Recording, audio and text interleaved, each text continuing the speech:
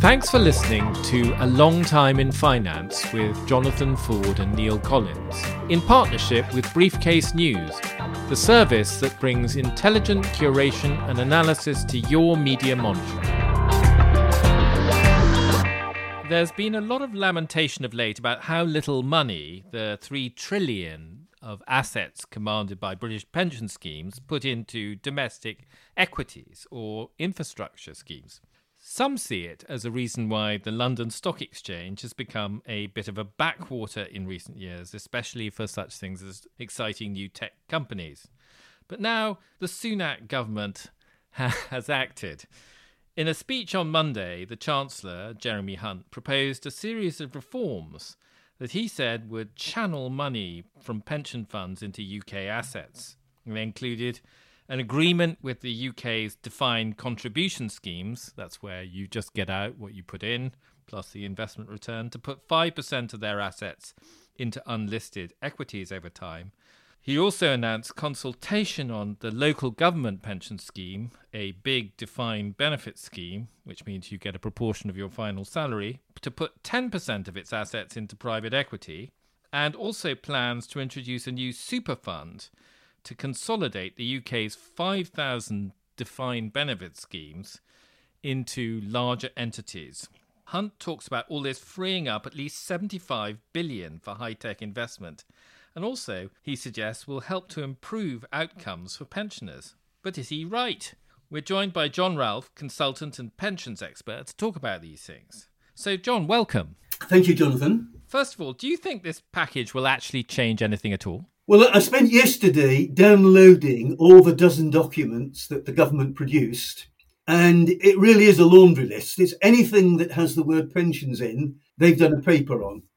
The most important of the dozen or so papers, as you've mentioned, is this idea that defined contribution pensions, where there is no guarantee, the individual puts a percentage of their salary away each month, and that's topped up by the employer, that a proportion of that 5% should be included, vested in what's rather mysteriously called productive assets. And productive assets, for these purposes, mainly means private equity. You've been talking about the lack of investment in public UK equities.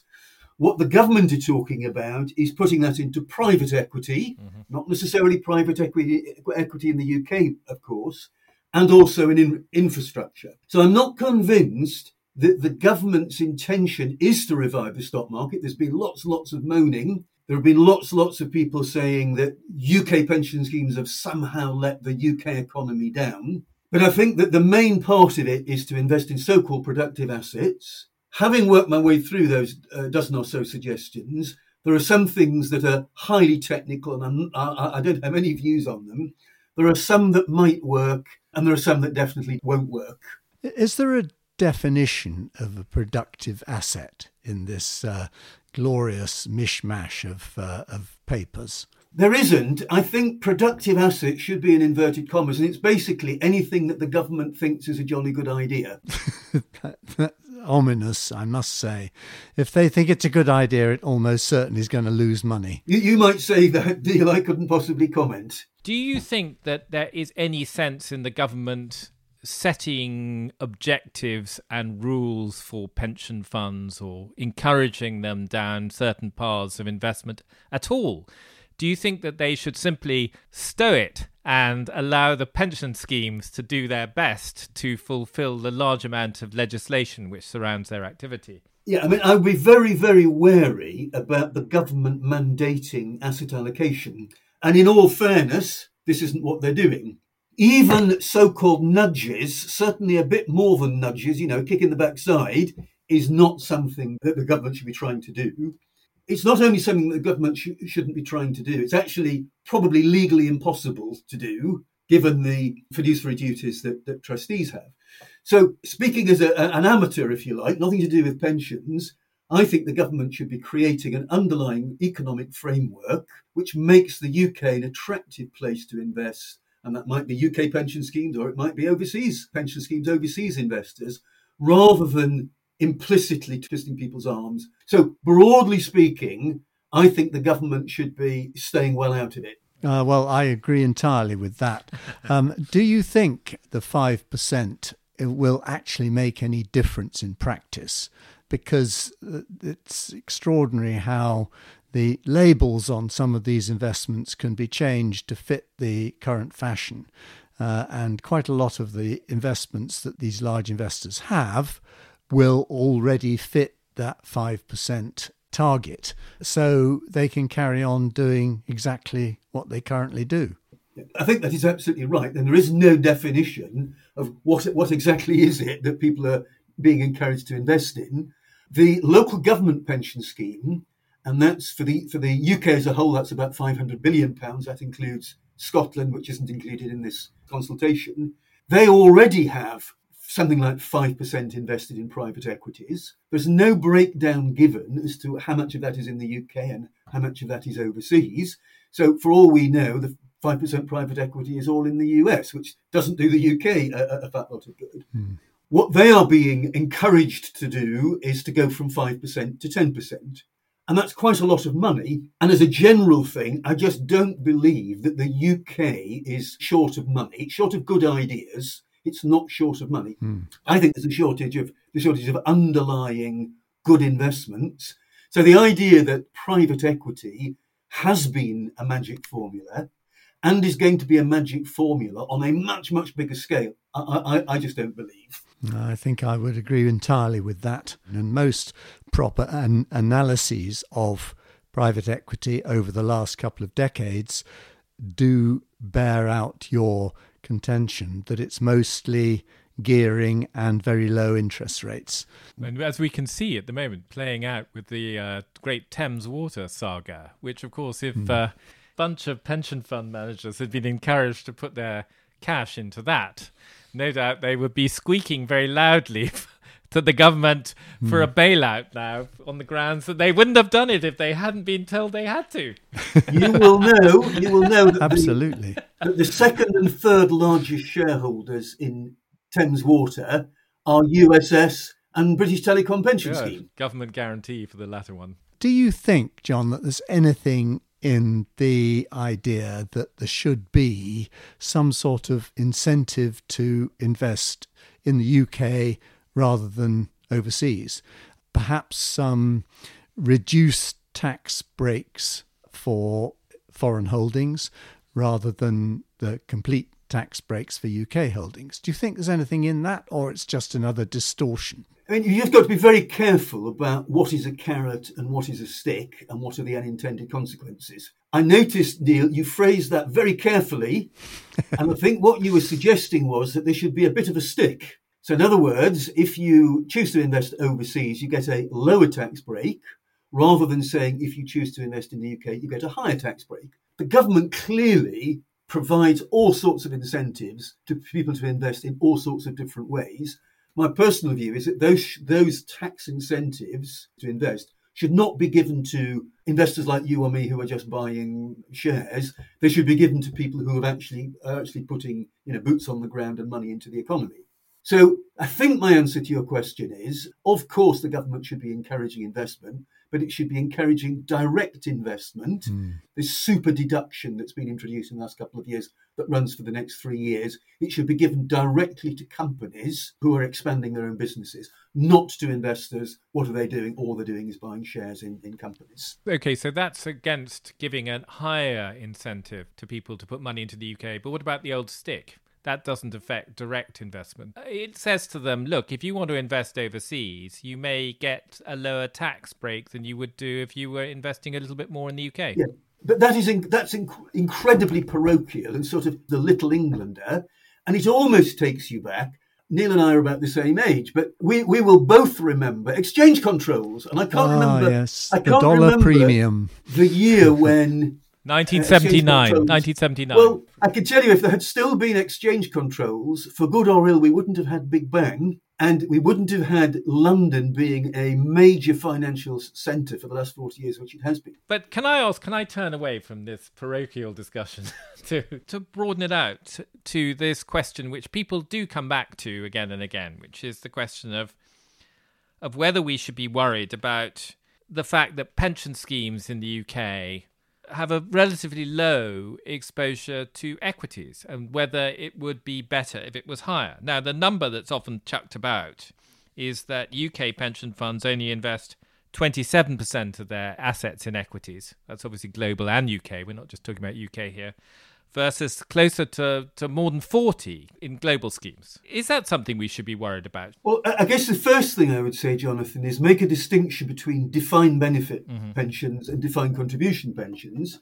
Defined benefit pensions are a promise made by the company to provide its former employees with a pension from a certain date until they die and their spouses, increased in line with inflation. That's very, very onerous. Back in the day, 40 years ago, even 20 years ago, defined benefit pension schemes, for good or ill, held the majority of their assets in equities and in UK equities, and it tended to be given to a Schroders or a Phillips and Drew or a Gartner, and they basically just got on with it. Now, what we've had since is an absolutely fundamental change in the way in which defined benefit pension schemes operate, which is they close to new members starting 20 years ago, and they're closing to existing members. So if you step back, if you look at the private sector, there are, I think I came up with half a dozen companies that you've ever heard of that are still open to existing members, and I could only find one that's still open to new members. Croda International, well done, guys. Really? Croda International, okay. Without being terribly highfalutin, once you have a situation where the pension scheme is closed and you can say, look, this person is going to, aged 40, is going to live on average to 89. You can be very precise about the pension payments that you're going to be making. Yes, you don't hold equities. You hold something that matches those pension promises as precisely as you can. And you also then hope that you can get rid of the pension promises altogether and that they'll be passed on to an insurance company, to Legal and General or Pension Insurance Corporation or whoever it might be, so you, the company, the directors of the company, can get on with your core business. So the big thing that's happened in the last 20 years is pension schemes have closed. Yeah. And in the Netherlands, of course... Where they haven't closed. Exactly. All pension schemes are open. Not only are they open, they're compulsory. Yeah. You then step back and say, OK, the percentage of equities that pension scheme that I'm making the decisions for, percentage of equities has shrunk dramatically. What is the percentage of the world's stock market represented by the UK? 4%, 5%. Yeah. The US is 60 or 70%. So if you work through the numbers, what percentage of equities should defined benefit pension schemes be holding? What percentage should they be holding in the UK? You very quickly see that you end up with what looks like an astonishingly small number. But it's clear that where you have a defined benefit scheme, you're right. That when they close, they're likely to invest more heavily in fixed income than they are in equities. They can see, the maturity of the people they have to pay out till the scheme finally disappears altogether.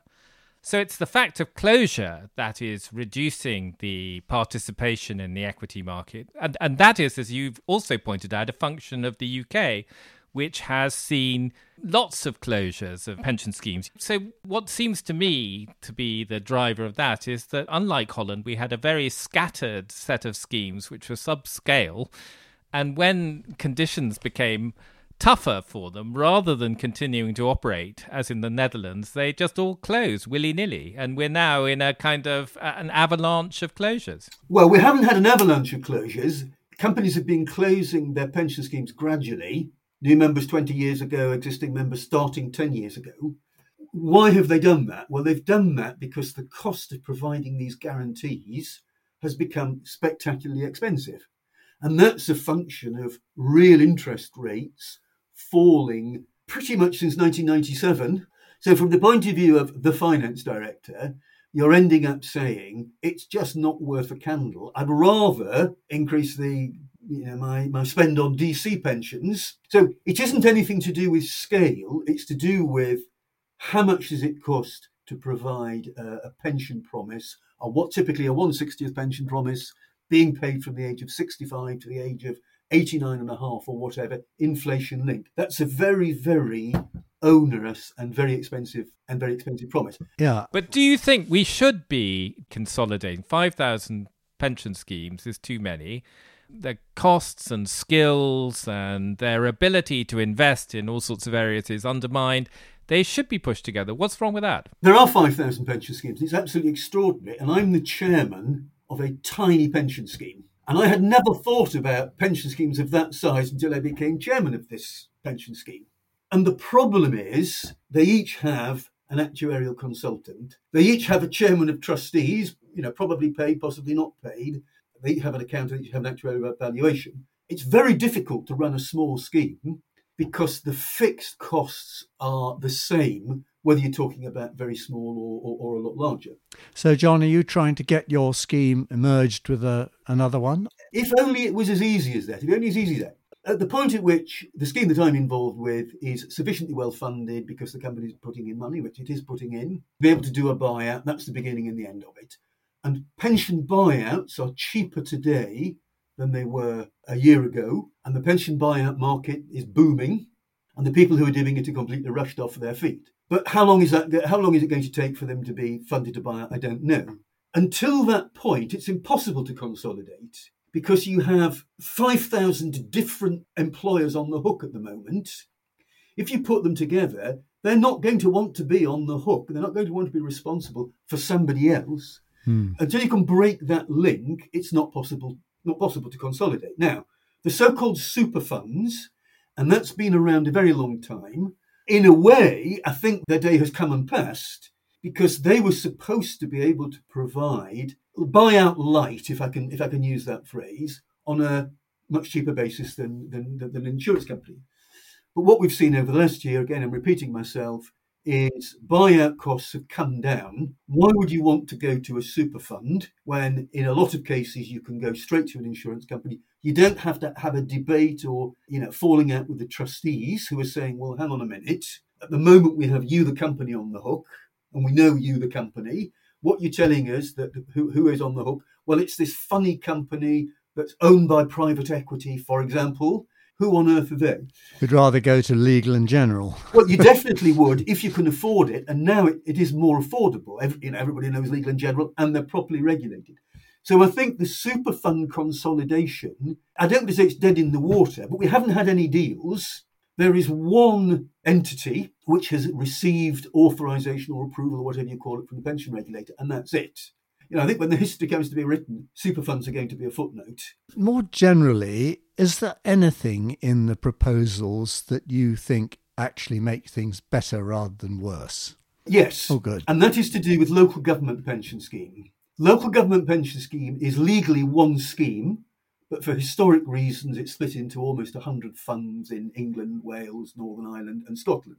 They do hold a lot of equities. They have something like 60 or 70% in equities. And I did some work on this recently, and I was genuinely surprised that if you look at their asset allocation, they've got very little of their standard equities, if you like, invested in the UK. Staffordshire Pension Fund, for example, has more money invested in Silicon Valley than it does in Stoke-on-Trent. That doesn't come as such a huge surprise to me. No, exactly. And here is my favourite stat at the moment. Nest, which is the government default scheme for those who are forced to join schemes on employment, they have £29 billion under management now. They have three main schemes, and there is not a single UK equity in any of the top 10 holdings in any of those schemes. As far as the local government pension scheme is concerned, however it happens, and in a way I don't care how it happens, those pension schemes, and they're large individually, should be bringing a small amount of money. It doesn't need to be the whole lot, a small amount of money back from the US into the UK. They should be investing locally, and at the margin, that will make a difference to what's happening in local economies, and it will help the levelling up. Would you force them to do it? I don't think I would force them to do it. I think I would use whatever moral suasion I, as the government, can. And the trouble with the relationship between local government and central government, and it's been this, going back to Chamberlain in the mid-19th century, local government does not like doing as a matter of principle what central government tells it to. So it's got to be a much more softer approach. John, we talked a lot about the paper and the reforms the government has suggested, and you're a little bit sceptical about some of them. Are there reforms that you think we should be focusing on that are not in the government paper? I definitely think there are. And again, I hope these aren't too highfalutin, but the first thing is to change the tax regime for individual saving. At the moment, if you are a 40% taxpayer, end to end, you get a much, much, much, much higher tax break than the 20% taxpayers. I would say twice as much, yes. No, it's much, much more than twice as much. And it's much more than twice as much because the real juice, the real benefit is in the tax-free amount that you get. Oh, I see what you mean. That's the real incentive. It's a geared thing. People have been talking about a flat rate tax top-up set to be neutral for the Treasury at, say, 30%. And what that means is that if you are a 20% taxpayer, you get a bit more, and that gives you an incentive as a lower earner to save a bit more. Helps to close the gap, and it helps to close the gap between full-time employees and part-time employees, and the gender pension gap, and all that, which is very important. The other side of the coin, of course, is if you're a 40% taxpayer, you get less tax relief. So it seems to me that it's efficient and fair. So I think that's important. Politically, it's not very attractive. The second thing I would want to do is look at public sector pensions. Public sector pensions are unfunded, with the exception of local government, but the big ones, the teachers, health, teachers, civil service, there aren't any assets to invest. But the truth is, they're as expensive, they're actually even more expensive than the old private sector pension schemes, defined benefit pension schemes used to be, because they're much more generous. And the generosity really is eye-watering. And for example, just to give you for example, in the private sector, annual increases are capped at 5% as a maximum, and in some cases a bit less. So over the last year or so, when we've had double-digit inflation, those private sector members have lost out. They've lost out forever. So in other words, their pension increase has been capped at 5%. So they've lost 5% forever and ever and ever. And as an aside, that's one of the reasons why pension schemes are well funded, because they've had that bonanza.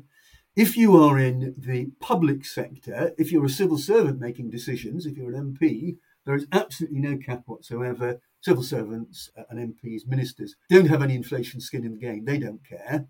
So I would want to look at public sector pension schemes. There are various things that you can do, but I think you need to make them less generous. And in exchange for making them less generous, but still very generous, you can use that money saved to increase people's take-home pay. So there's no point having the most generous pension scheme in the world, in 30 years' time, if you can't pay your bills today. Somehow I don't think that the minister is going to invite you to write the speech explaining that this is such a good idea. Well, it is a good idea. Of course it's a good idea. No, but it's a good idea. That's why Neil thinks it will never happen. No, but it's a good idea for people who are working in the NHS or teachers to be able to choose. Choice is always a good thing. Would you rather have a higher wage today and a less generous pension in the future? Still pretty generous. You probably end up with half your average salary. And again, not knocking the public sector unions. Well, actually, I am knocking the public sector unions. The public sector unions, and they can correct me if they think I'm wrong, don't want that proposition to be put to members, because members might say, actually, that's quite a good idea. Yeah. Well, that's why I believe it's not going to happen. I don't think the minister would like it either. Thank you, Mr. Ralph, for your ideas. He's very discouraging he basically thinks anyone who has a good idea should shut up because it's never going to happen. No, I don't say you should shut up for a minute. I just feel that, the course, wasting your breath. The forces of small c conservatism should never be underestimated. Yes. They are awesome, which is why, the inertia is terrifying. Ex-City editor of the Daily Telegraph. Quite. What do I know? That was A Long Time in Finance with Jonathan Ford and Neil Collins. Production and editing by Nick Hilton, and our sponsorship partner is Briefcase.News. If you enjoyed the show, please rate and review it on your podcast app, as that will help new listeners find us.